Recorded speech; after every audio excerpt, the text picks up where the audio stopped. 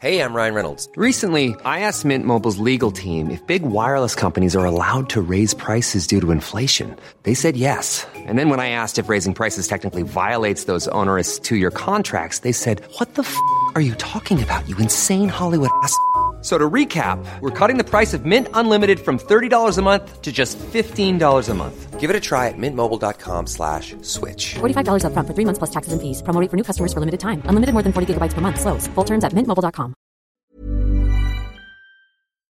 This is the latest in our series, The Life of a Song, and I'm Sue Norris. This week, By the Time I Get to Phoenix. By the time I get to Phoenix, she'll be rising. She'll find the note that I left hanging on her door. Frank Sinatra called the composer Jimmy Webb's subtle, mournful ballad the greatest torch song ever written. Yet when Webb, who was a young writer for Motown at the time, presented the tune's 3 narrative verses to his bosses, they were puzzled. "Where's the chorus?" they asked. There was no chorus, although not for lack of Motown trying to wrestle one onto it. By the Time I Get to Phoenix follows the narrator on a road trip to Oklahoma as he marks out the miles, imagining what she is doing as he drives far away from her, for good this time. After kicking around fruitlessly at Motown, Webb's song, along with its writer, ended up with the singer and producer Johnny Rivers. He recorded it in 1966 on the album Changes for his own label. She'll laugh when she reads the part that says I'm leaving, 'cause I've left that girl so many times before. Rivers considered releasing Phoenix as a single, but instead he suggested it to a fellow producer who was working with a young singer and guitarist, Glenn Campbell. Campbell had had a couple of minor solo hits and had stepped in on tour with the Beach Boys after Brian Wilson's breakdown. He was part of the legendary Wrecking Crew, the LA session players who worked on such 60s-defining hits as He's a Rebel and California Dreamin'.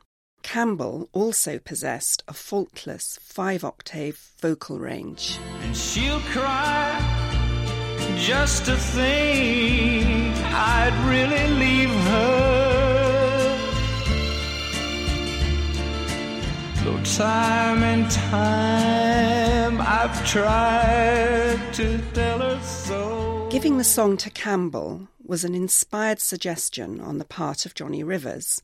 Within a month of Campbell recording Phoenix in 1967, the tune reached number 2 in the country charts and number 26 in the pop charts. It became one of the most covered songs of the 20th century and attracted artists ranging from the Four Tops to Nick Cave and the Bad Seeds. And by the time I get to Albuquerque, she'll be working.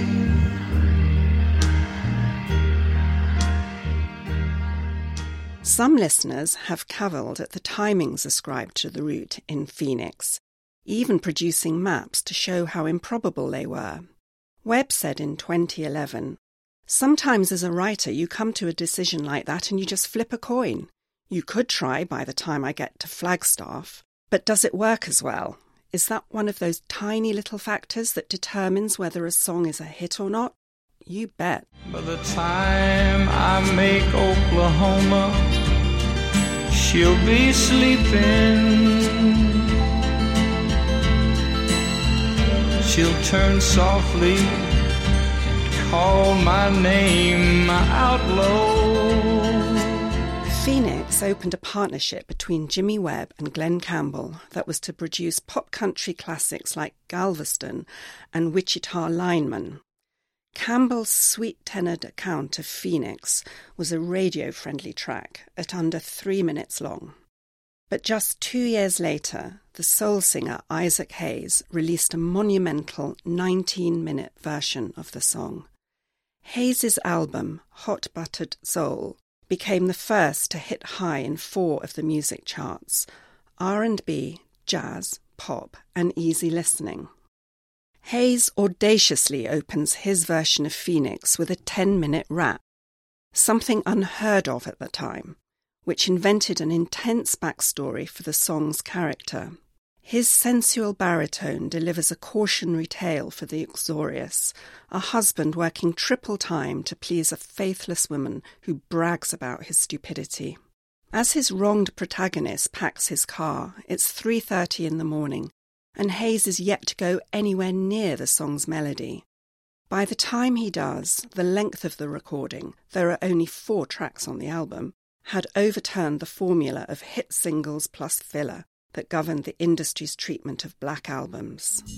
And these very words came into his mind.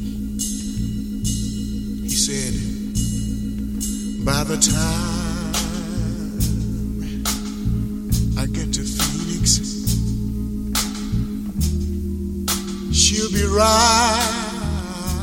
Hayes' refashioning of a country pop hit sold millions, and it opened a radical space into which Marvin Gaye, Curtis Mayfield and others soon stepped. Yet the famous rapped intro only came about when Hayes found himself performing Phoenix in front of a chattering club audience.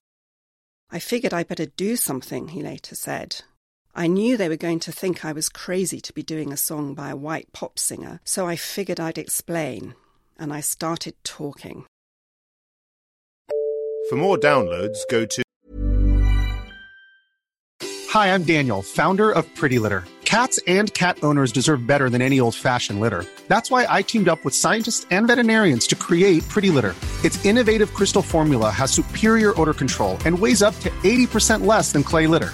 Pretty Litter even monitors health by changing colors to help detect early signs of potential illness. It's the world's smartest kitty litter.